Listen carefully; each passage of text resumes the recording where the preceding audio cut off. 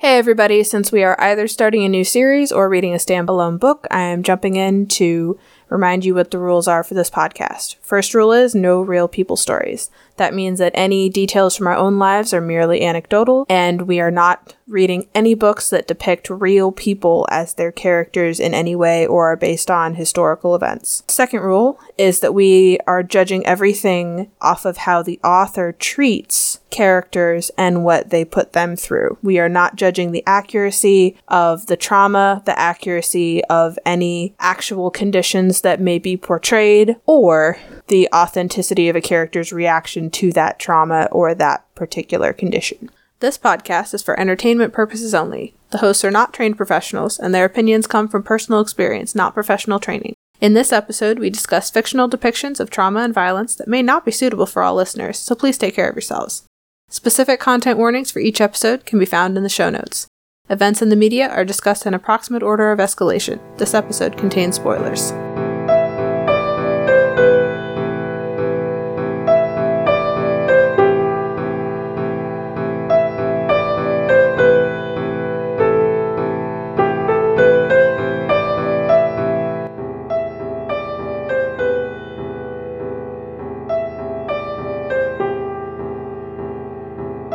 This week we are discussing Coraline, a book about a young girl who goes on a magical adventure to rescue herself and her parents from an uncertain fate. Hi, I'm Nicole. And I'm Robin, and this is Books That Burn. Today we are discussing Coraline by Neil Gaiman. Alright, we have our factions. For the real world, we have Coraline's mom and dad. We have Miss Forcible, Miss Spink, and their dogs. We have the old man, also known as Mr. Bobo, and his mice. In the other world, we have the other mother and the other father. We have Miss Forcible and Miss Spink and dog Bats. We have the upstairs man, who is technically Mr. Bobo, but we don't talk about it when he's the upstairs man in the other world. And then we have the rats.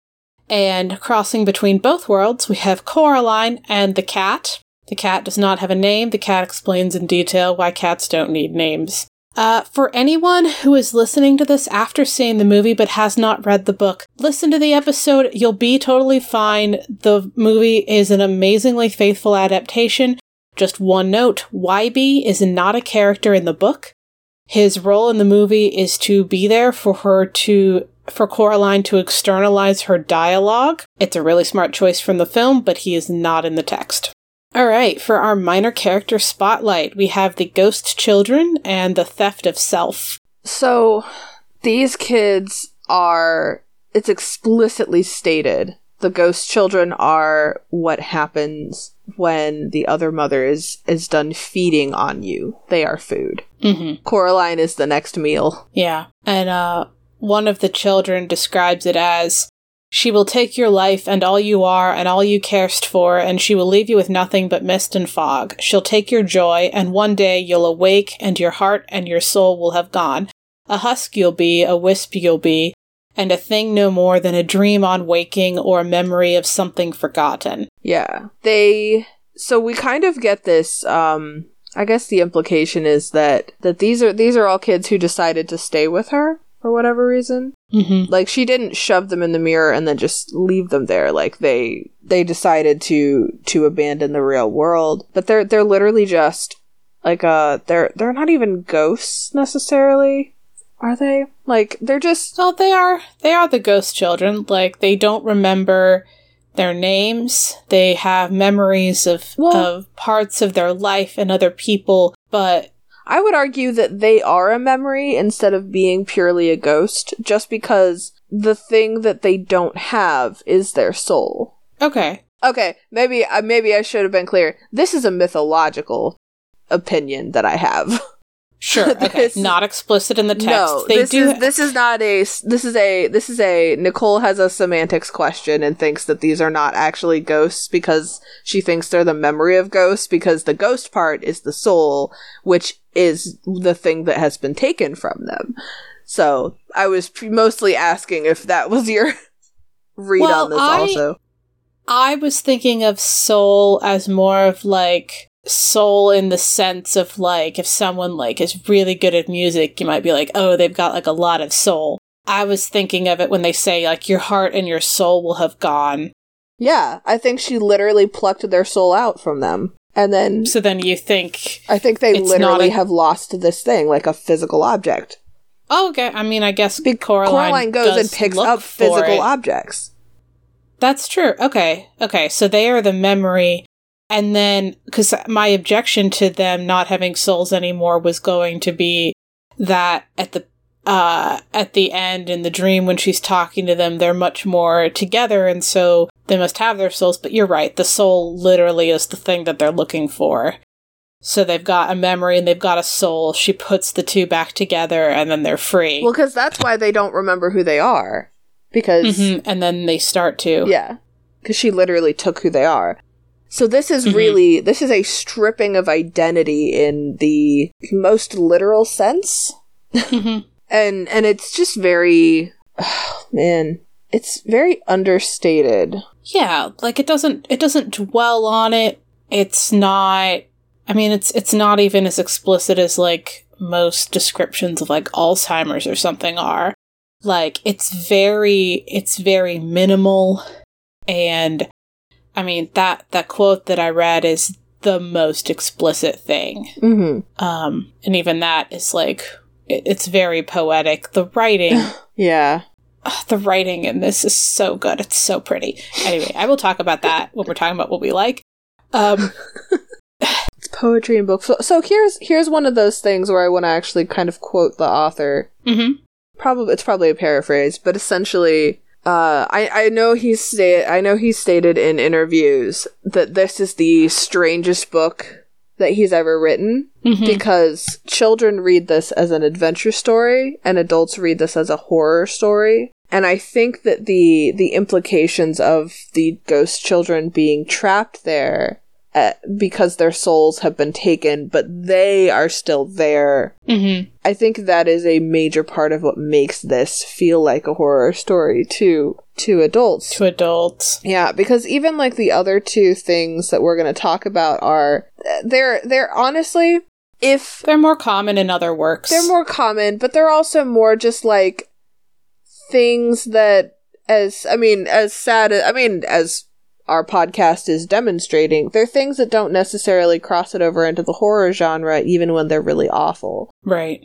And they're things that are, I think, more common just in the real world, and not common in the real world, and that makes it fine, but common in the real world, as in like adults just kind of look at it and go, "Oh yeah, that happens." Whereas the theft of your literal self, of who you are, being plucked out. And also Coraline going, "Ooh, hide and seek. All right, let me go find these." Like, I mean, she's not quite that just cavalier about it, but just the idea that her response is, "Oh, okay, so all I have to do is find them, and then it's all fine."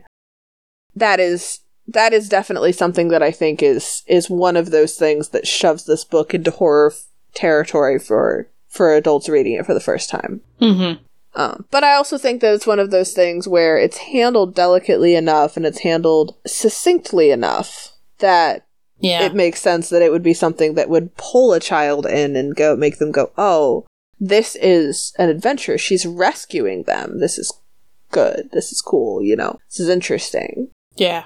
So I just thought that was interesting, and also I think it's interesting that the author has had that kind of feedback. Yeah. I mean, it definitely, most of the horror is fridge horror and implications. Like, it's not gory. No, not at all. Like, yeah.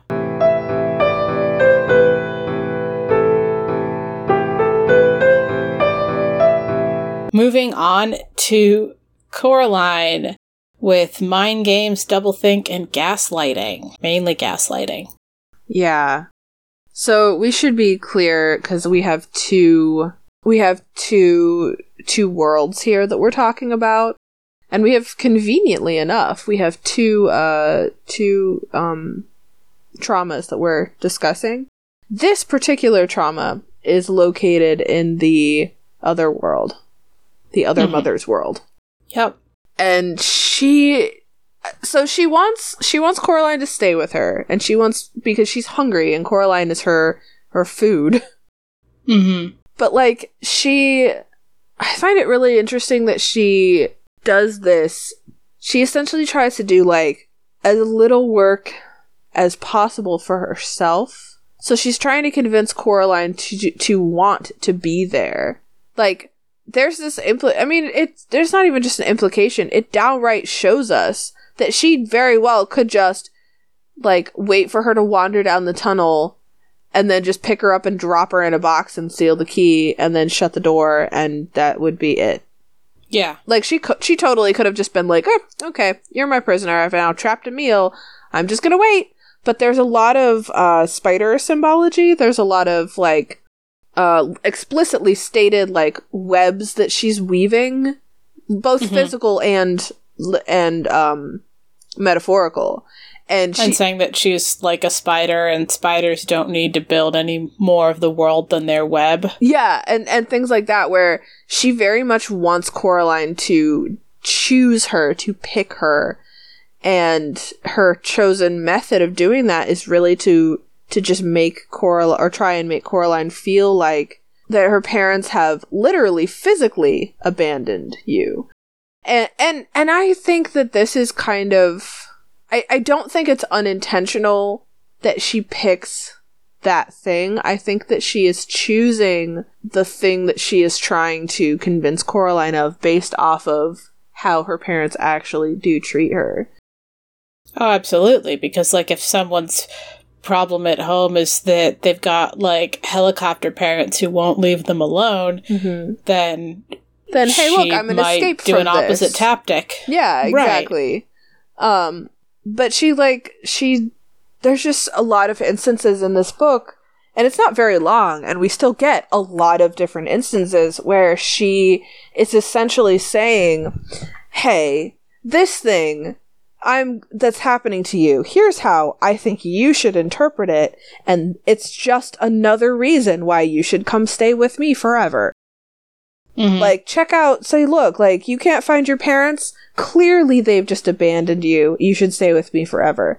Oh, you like the food here? Like, clearly I just feed you better. You should stay with me forever. Like, that's it. That's the whole end game.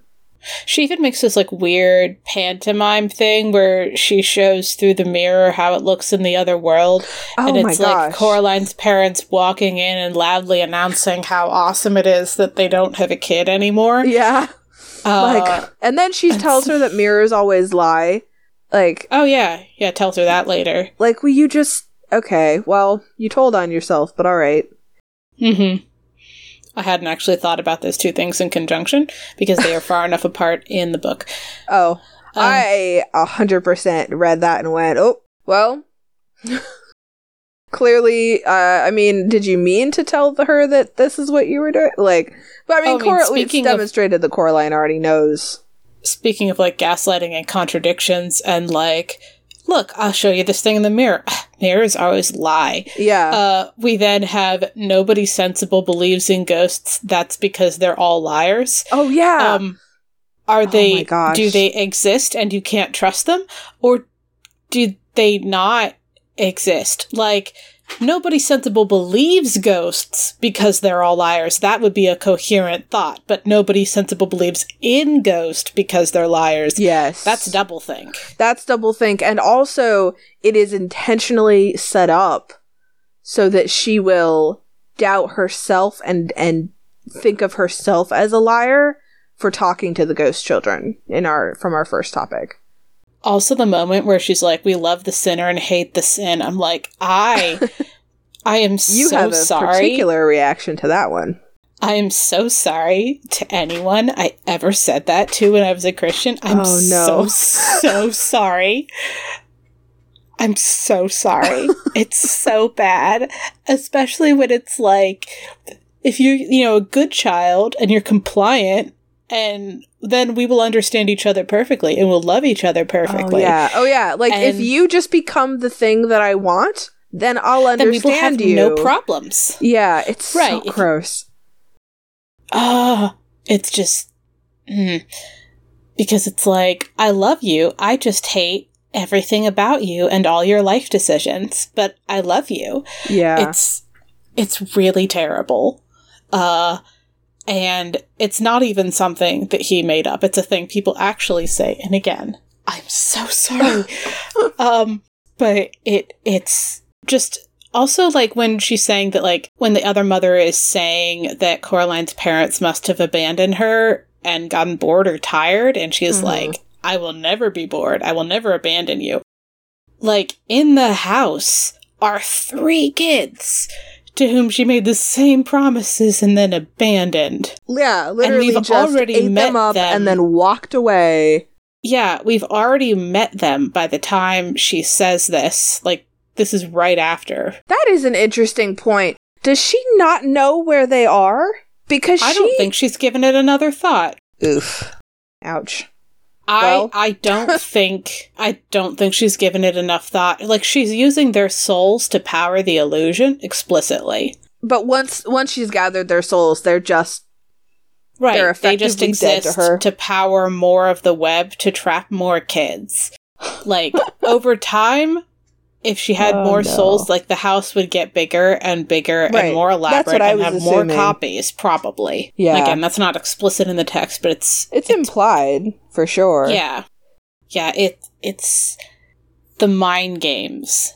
So many mind games. And we've talked about, like, the main points of the mind games. Yeah. And I don't really have anything else to add for this section. Like, our last topic is going to be the biggest one with the most to say. Mm-hmm. But in general, this is showing a thing that happens a lot. That is, if you just do exactly what I want, we won't have a problem.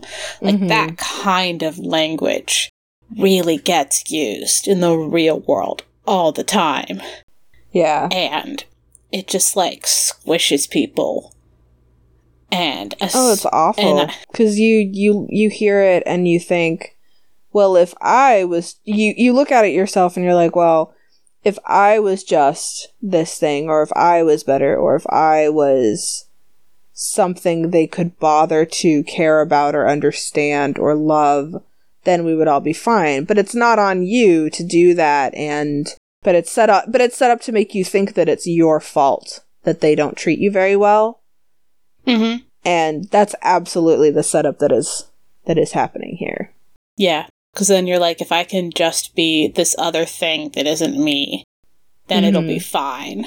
That can be anything from talking less to talking more to, like, trying to be less queer. Like, it's so many things. It's so pervasive, and it works for literally anything that anyone wants you to edit about yourself to suit them. Yeah. Yeah. Yep. And I think having it explicitly contradicted, I think it's really important that the reader doesn't get gaslit during this book. Oh, yeah. Because every time you have one of these things for the other mother, other than the very first, look, I'm awesome, I made food, can we put buttons in your eyes? Right. Other than that first introduction, which, again, almost immediately has, well, you can have this if we can mutilate you. Other than that very first introduction, every time the other mother lies, we already have the evidence that she's lying. Mm-hmm. And I think that's important. Oh yeah, for absolutely. The reader. Well, we it's not even just that. We don't only have we have the evidence that she's lying, but also Coraline's inner monologue directly says, "Oh no, that is incorrect. You are lying to me." Yeah. And I think that's important too, especially because this is a book for children about children. Well, I guess it's not for children. It's not explicitly only for children, but it's a book about a child, and it's written for children to be able to access. And I think it's a very good demonstration of a concept. Especially if it's going to be very close to real language that people really use. Oh yeah, very much so. It's very much a look, see this thing? That's a lie. And we'll definitely talk about it in the wrap-up. I just wanted to highlight it here. Yes. Okay, so actually moving on to the next section now.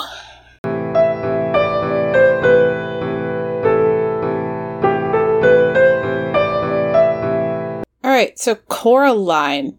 Dismissal of her desires combined with neglect, both from the parents and from the other parents.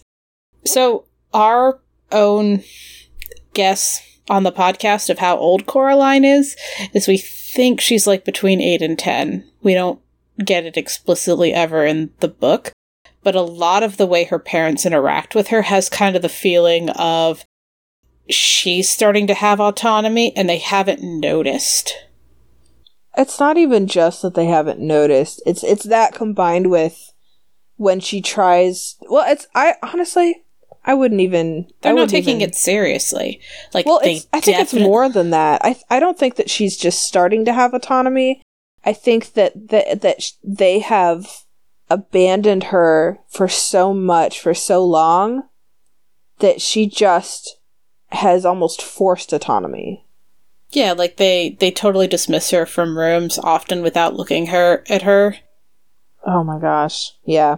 They're like, oh, you can't go in that nice room. And like, I understand there being like a front room or a parlor where you don't want someone playing in it, but it sounds like she can't even walk through it. They don't want the furniture getting... They don't want things getting touched. They don't want things getting messed up. They don't want things getting moved or broken or wear and tear appearing on them. Also, like, the furniture in question is from a deceased grandparent, so like it's an heirloom. It probably has sentimental value to want to whoever's parent it was. But she doesn't get all that context. She just gets, you can't be in there. But I mean, like, but that's not even as bad. Honestly, I wasn't even thinking of that as like a negative thing. That's just, hey, this is the room that we don't touch unless we have company, okay? Okay. And, like, that feels fine to me. Well, no, I was more thinking of it in the, like, I was more going to bring up, she gets weirdly inconsistent rules because she's not allowed to be in there, but when her dad is trying to get her out of his face, he's like, count the windows, find everything blue, and he says, like, one other thing, and she says, well, what about that room? And he's like, yeah, go in that room. That's fine. Like, it's fine as soon as it's to help get her out of his face. Actually, I would like to posit a different theory. Okay, sure. I think it's the mom that just doesn't want her in there and the dad doesn't care. Oh, definitely. Yeah. I think it's explicit that her mom says, no, we don't touch that furniture. Actually, I'm going to make a conjecture and say that it's probably the mom's mother who died. Yeah, maybe. But anyway, in terms of, like, the dynamic of... We explicitly have a dynamic of, like, one very strict parent and one super lax parent. Yeah. And they're both ignoring her. Yeah. The mom is... And the mom, like, there's a weird parallel here where both the mother and the other mother just run right over and dismiss things that Coraline cares about in view of what they want. Mm-hmm. Like when her real mother takes her shopping, she asks essentially for like one item that she would like to have. She would like gloves. I think it was gloves. Yeah, it's gloves. That are bright and shiny and cool and silly. And her mom basically goes, nah, you don't need those. And like, yeah, but that's true. She doesn't, but that's not the point. And the other mother, it's, I want us to play. You don't want to play? Well, that's not what I want. Yeah. And with the gloves, I think it's clear from the way it's described that this is like buying everything they need for a school uniform. And so she's like, I want to have some individuality. I don't want to be all like my peers, even though I'm in a uniform. And her mother says basically like, that's a silly thing to want, instead of saying, the dress code says you can't wear the gloves. Do you want to have them to wear at home? Like something that acknowledges why Coraline can't have what she wants for a reason other than I don't want to bother. Mm-hmm. Thinking about the movie, like just super briefly, you might, if you only watch the movie and then you're coming to the book, you might not get as much of that feeling because the movie makes it look like maybe they're saying no to all this stuff because of money problems. The book doesn't have that characterization. And so we don't, in this text, we don't have any of that context or that extra to say that there's like a real reason for her parents to just dismiss what she wants. Yeah. And that doesn't reflect either necessarily positively or negatively on the movie. It's just, oh no, it's just a different medium. It's a different medium.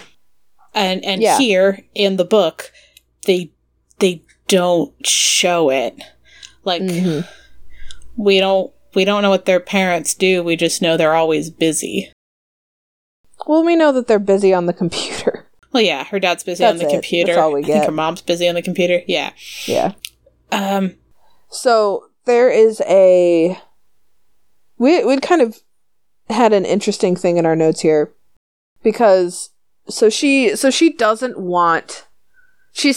doesn't like food that her parents provide, because her mom just makes something frozen and just like heats it up, right? Mm-hmm. And her dad makes quote unquote real meals, according to her. But it's a real meal where, like, half the pizza's under and half the pizza's over. Yeah, it's a real meal that he, like, tries from a recipe, and he tries to make it, like, really complicated and fancy. And she explicitly says, essentially, that she doesn't like recipes, but also there's kind of this implied, like Robin was just saying, there's kind of this implied, like, it's not just that she doesn't like it, it's that he just doesn't make it very well, and it's gross, and she doesn't want to eat something that's gross. Yeah. But then I found it really interesting that, like, so she's left to kind of, so then when she basically says, like, I don't want to eat that, her parents are like, okay, well, fend for yourself, child. And... Yeah. And I made the point that she's always able to fend for herself because they've put food for Coraline to eat when she doesn't like what we ate. But Nikki made the counterpoint that why didn't they just make what Coraline wanted to eat? And I mean, it's not even why didn't they just make that. My argument sure, is that, yeah, sure, little kid, you can forage in your own home is not providing for a child. Yeah. That's my argument, is that, yeah. And also, I don't actually think that they explicitly have food for her for when she doesn't want their food. I don't think that's what's happening. Oh, you think she's just eating stuff? Oh, no. I think that the food that she is preparing is the food that her mom buys because she would have made it if the dad didn't make dinner. But she doesn't like it when her mom makes it. She doesn't like it when her mom makes it because she thinks it's boring, but she will microwave her own frozen pizza. Interesting. Or whatever it is. It's not explicitly pizza. But well, there is one where she talks about microwaving a frozen pizza. About a frozen pizza? That is actually a food that I remember because I went, ooh, you're supposed to put that in the oven. Okay. I remember thinking that. But I think it is an interesting juxtaposition here where I don't actually think that she's eating food that's different from what her parents are providing. Mm-hmm. I think that she is, I guess, looking for control over it, or looking for, like, well, if I have to fend for myself, at least this is something I chose, kind of. Yeah. And again, the characterization here is thin enough that we get into speculation really fast. Do you want to move on to how she's treated about her name? Oh my god, yeah. So, is this treatment neglect, or is it? I think it contributes to the broader. Well, adults who literally aren't responsible for her not remembering her name very well. I don't think that is neglect or abuse. I think that... I'm not saying them forgetting her name is neglect or abuse. Okay. I'm saying that when she says, my name is Coraline, and they go, no, it's not. It's Caroline. Oh, yeah. Yeah, that's weird. I think it's a combination of old people being like, that's definitely not the words that I heard, Caroline. What are you talking about? Your parents said your name is Caroline. Like, Oh, that's a horrifying. Well, I don't know if, because her parents definitely call her Coraline. Right. I think that just the old people around her don't think it's a real name and just I don't think they listen to her.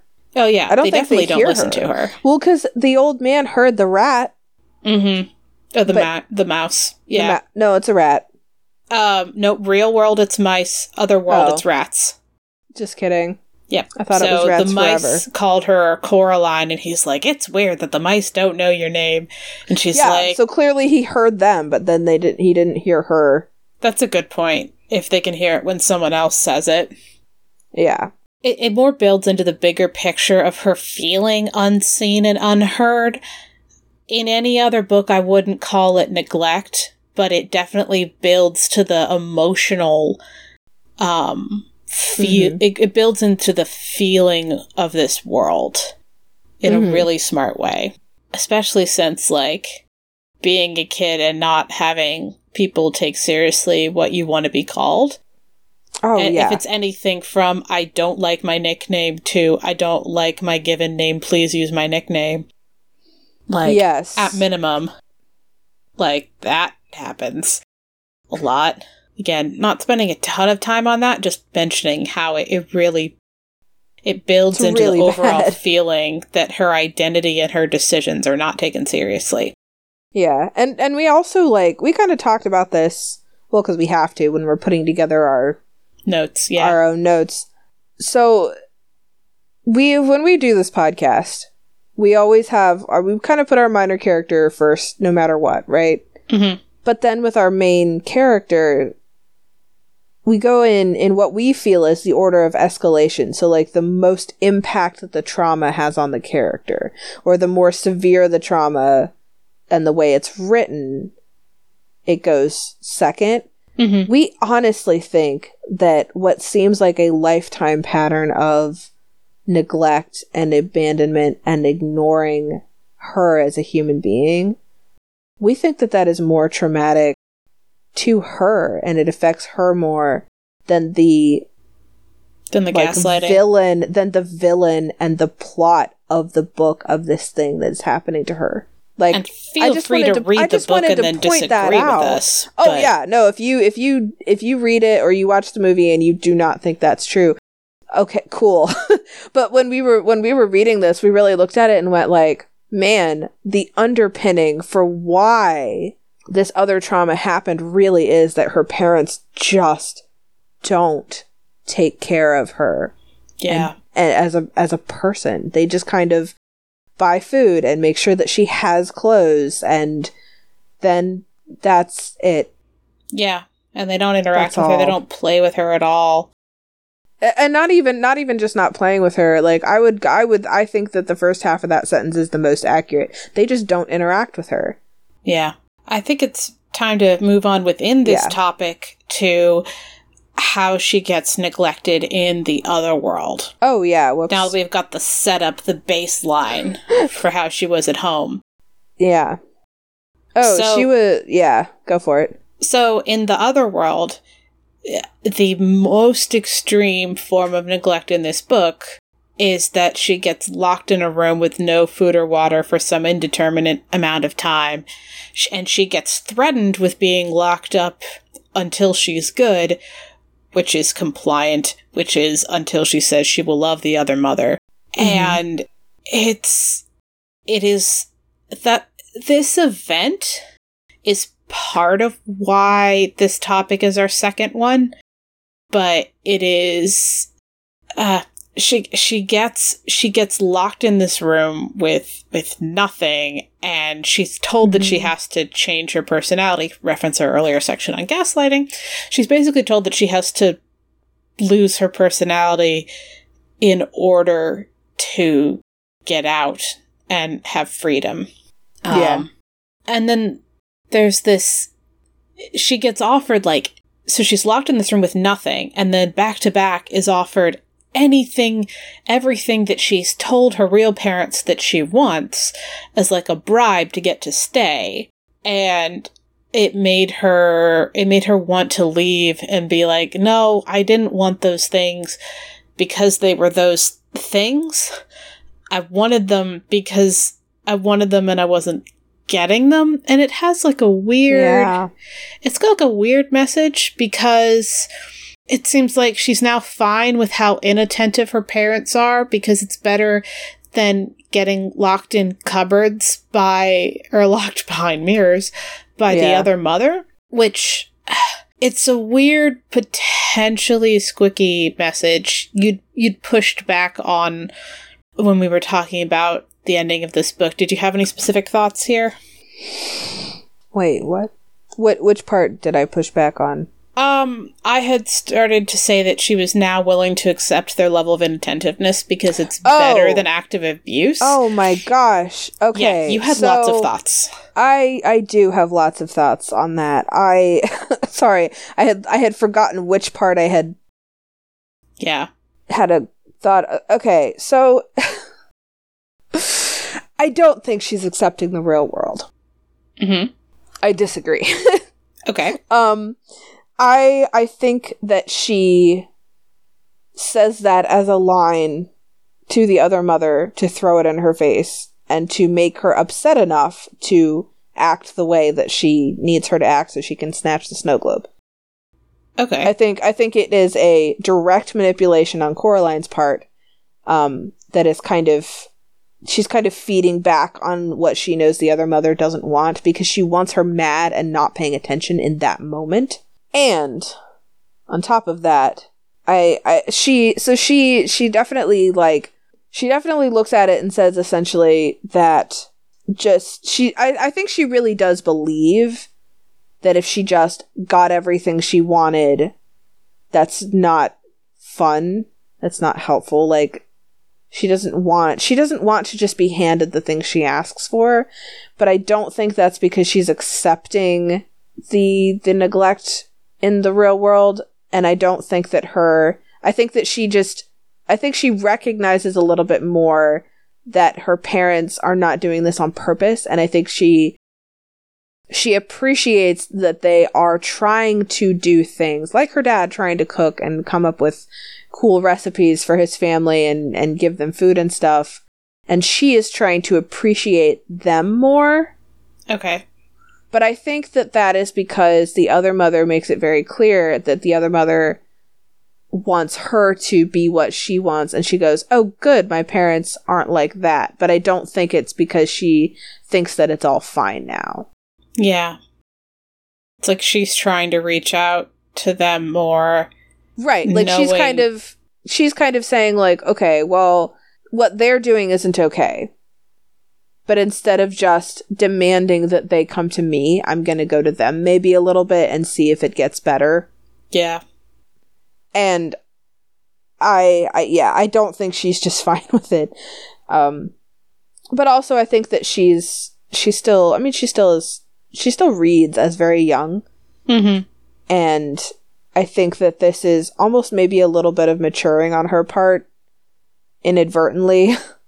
Where instead of saying, well, you know, we don't have a good relationship or they don't treat me very well, so I'm going to be in their face and demand that they pay attention to me. Instead, she's saying, hey, I'm going to reach out to them and try and be part of what they're doing for me, like dinner time. Hi, Haku. And I don't think, by the way, I'm not condoning that as a method of a reaction to abuse. Like, it is not your job to reach out and make your abuser stop. Yeah. But I do think that is I do think it makes sense that is the motivation here. Mm-hmm. I think she's trying to appreciate them as parents more, but also it's not an excuse, and she doesn't say like, oh, it's fine now. She just says that, hey, maybe I don't need everything handed to me. I just want to be legitimately heard and taken care of. Yeah. And then also, like, at the very end, she uses the fact that they're not paying a lot of attention in order for her to be able to handle the logistics of tricking the hand into the well and making everything actually be resolved. Well, that is the other thing, too, is that she straight up doesn't even consider going to her parents for help when she has a literal piece of a monster stalking her to try and get back access to her. Yeah. It doesn't even occur to her. Her parents were kidnapped and locked away and helped her get out, in theory. Mm-hmm. And she doesn't even ask if they remember it. Yeah, well, she said that it doesn't seem like they do. They don't appear to have noticed that they're missing 2 days. We do have a line about that, but again, I don't know all of what they said or did to make her come to that conclusion, because it doesn't describe it. Like, it's not important to the plot, and so we don't get that. Right. And it works in the story, it just makes it a little bit harder to talk about the book from the angle that we are approaching it. I would honestly love to have a sit down with this author and just ask him about this book. Yeah. But, alright, that's all I had. Alright, moving on to the wrap-up.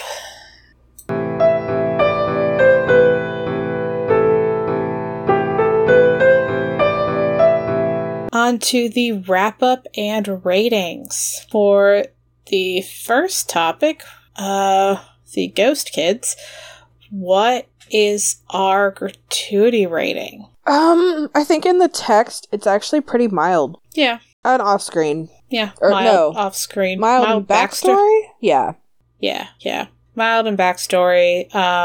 Like we said in the specific section, most of the horror is fridge horror, and it's not explicit in the text. And for the gaslighting, I'm really not quite sure about this one. Okay. I think I'd say it's moderate. I would make an argument. So, is your argument that it's severe? I want to make an argument for both mild and severe. Interesting.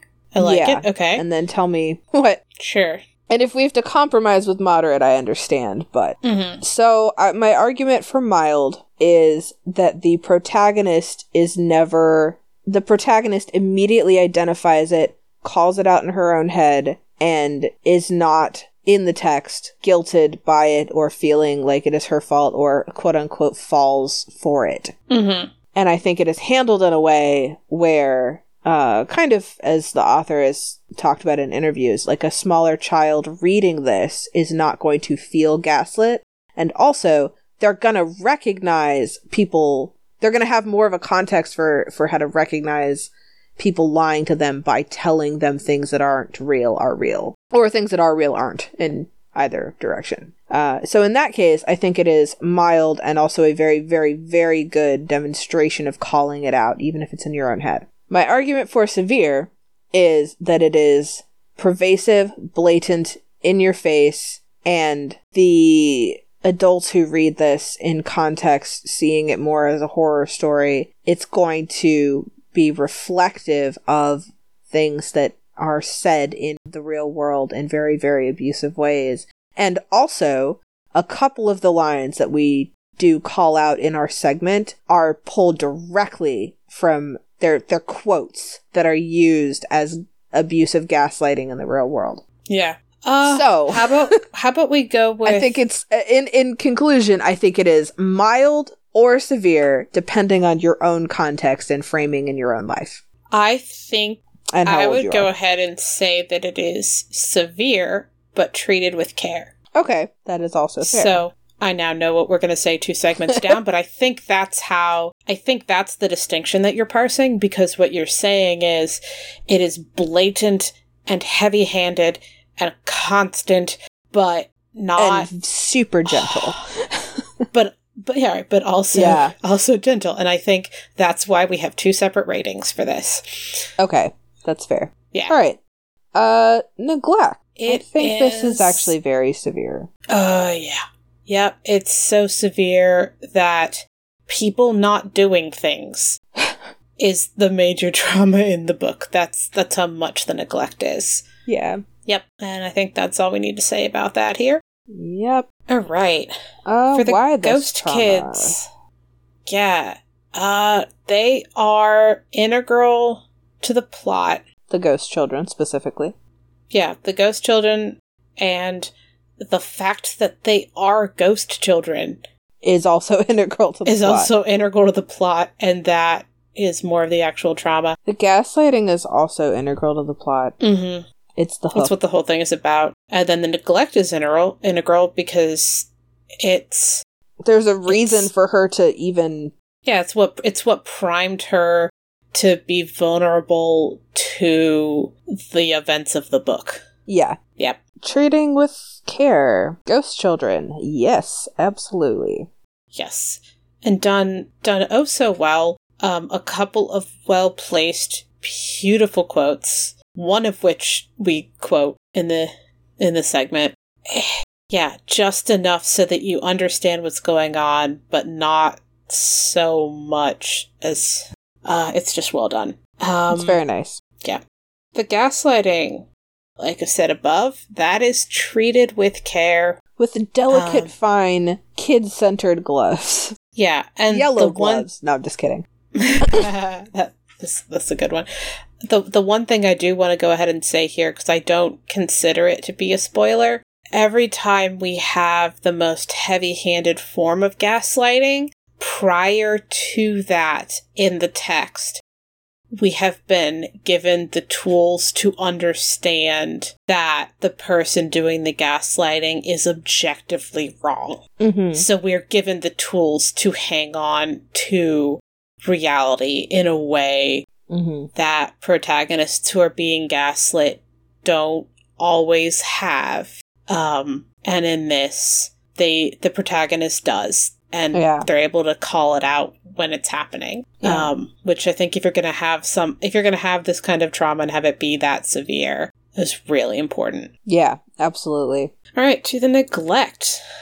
I think enough care. Yeah. Yeah. I think enough care. I don't know. This one is just I think you're right. I think it's enough. It's definitely not just handled with care the way the others are, but also I think that there isn't really a way to handle it with pure care, just because it's so pervasive and it's so much of just what informs the story and her responses.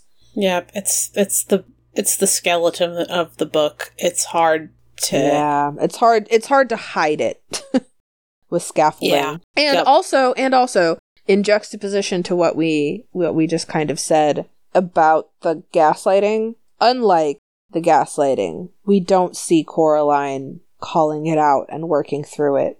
For the point of view for the ghost children, the point of view, we are in the aftermath for them, and we get as much of their perspective as we are able to get because of the nature of their existence.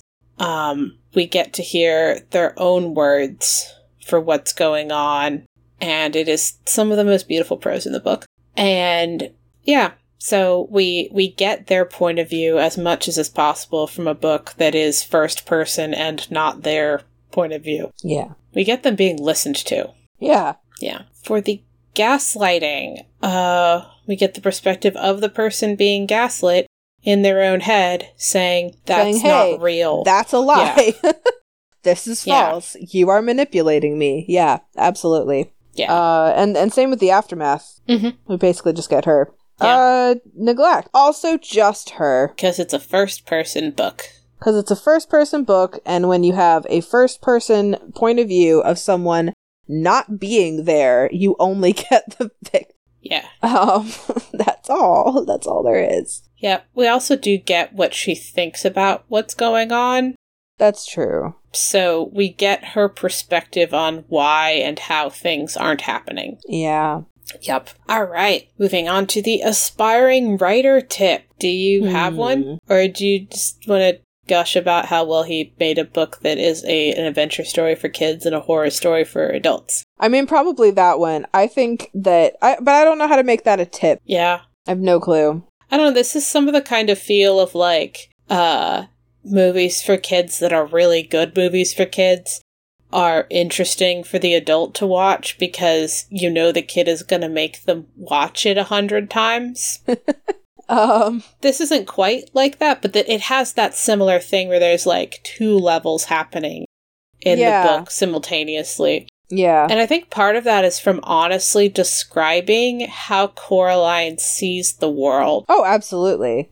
and unflinchingly describing what's happening in that world means that people who understand what those things mean know what's going on, and people who, whether because of age or not having had that experience, don't pick that up.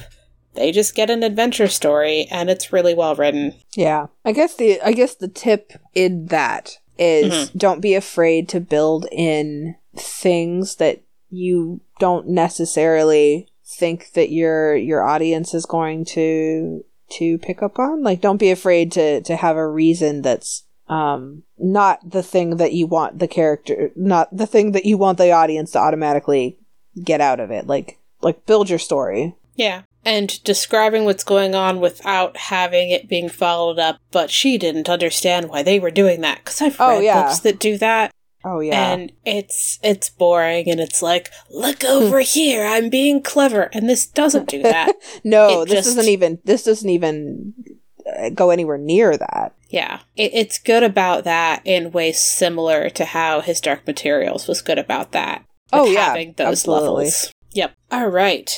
Moving on to our favorite non-traumatic thing about the book. Do you have yours? I think you should go first. Okay, so my favorite non-traumatic thing about the book is the bit where the other mother is tapping her eye, and then the sound turns into water dripping from the sink. To be fair, part of why it's my favorite moment in the book is because, like, I remembered it so vividly that then when I saw the movie and they have that scene, I was just like, this movie is literally the book. It is so great. And I forgot that Wybie is not in the book. Yeah. And saying my favorite thing about this book is the movie feels like a weird thing to say, but that's not quite it.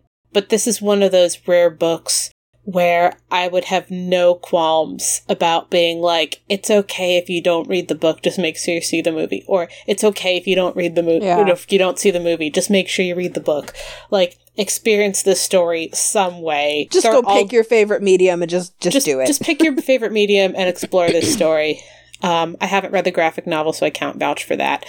But it's just... it looked pretty. Yeah. The imagery in the book is so good that the details that are focused on just are really, really nice. Anyway, I loved that moment with the sink. When I was reading the book. What's yours?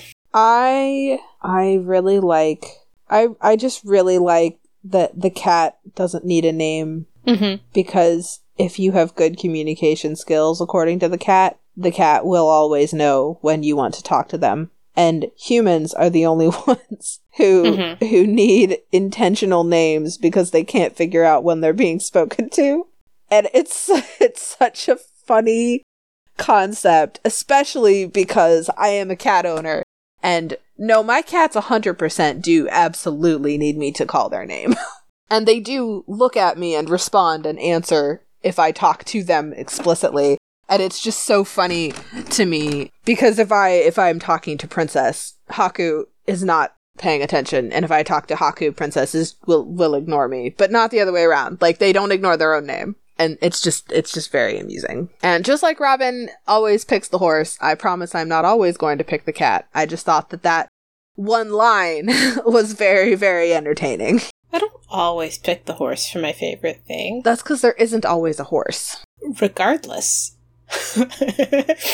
All right. I think that's it. Thank you so much for listening. Read the book, see the movie, do something. We're just hardcore recommending this story. Just Neil Gaiman is great. Coraline is great. Experience Good this Omens somehow. is great. Good Omens is great. It just, again, book and movie. We'll probably talk about that one someday. Just not today. We've got too much on our queue. But yeah, please experience this story. It's really, really good. This is one of the books that we had in mind from the start of doing this podcast. Oh, yeah. It was like, well, we know we've got to read Garth Nix, we've got to read Philip Pullman, and we've got to read Coraline. Yeah. Just was like, this is why. Getting to talk about stuff like this is why we made this podcast, and we're really excited to share it with you. Just please read Coraline. Do something.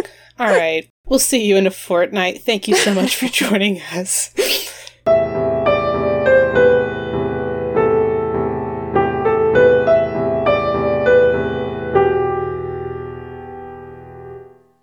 All music used in this podcast was created by me as Heartbeat Art Co. and is used with permission. You can follow us on Twitter at Books That Burn, all one word. Email us with questions, comments, or book recommendations at booksthatburn@yahoo.com. Support us on patreon.com/booksthatburn. All patrons get access to our upcoming book list and receive a one-time shout-out. Leave us an iTunes review. This really helps people to find the show. And find us on iTunes, Stitcher, Google Play, or wherever you get your podcasts. Thanks for listening. We'll be back in 2 weeks.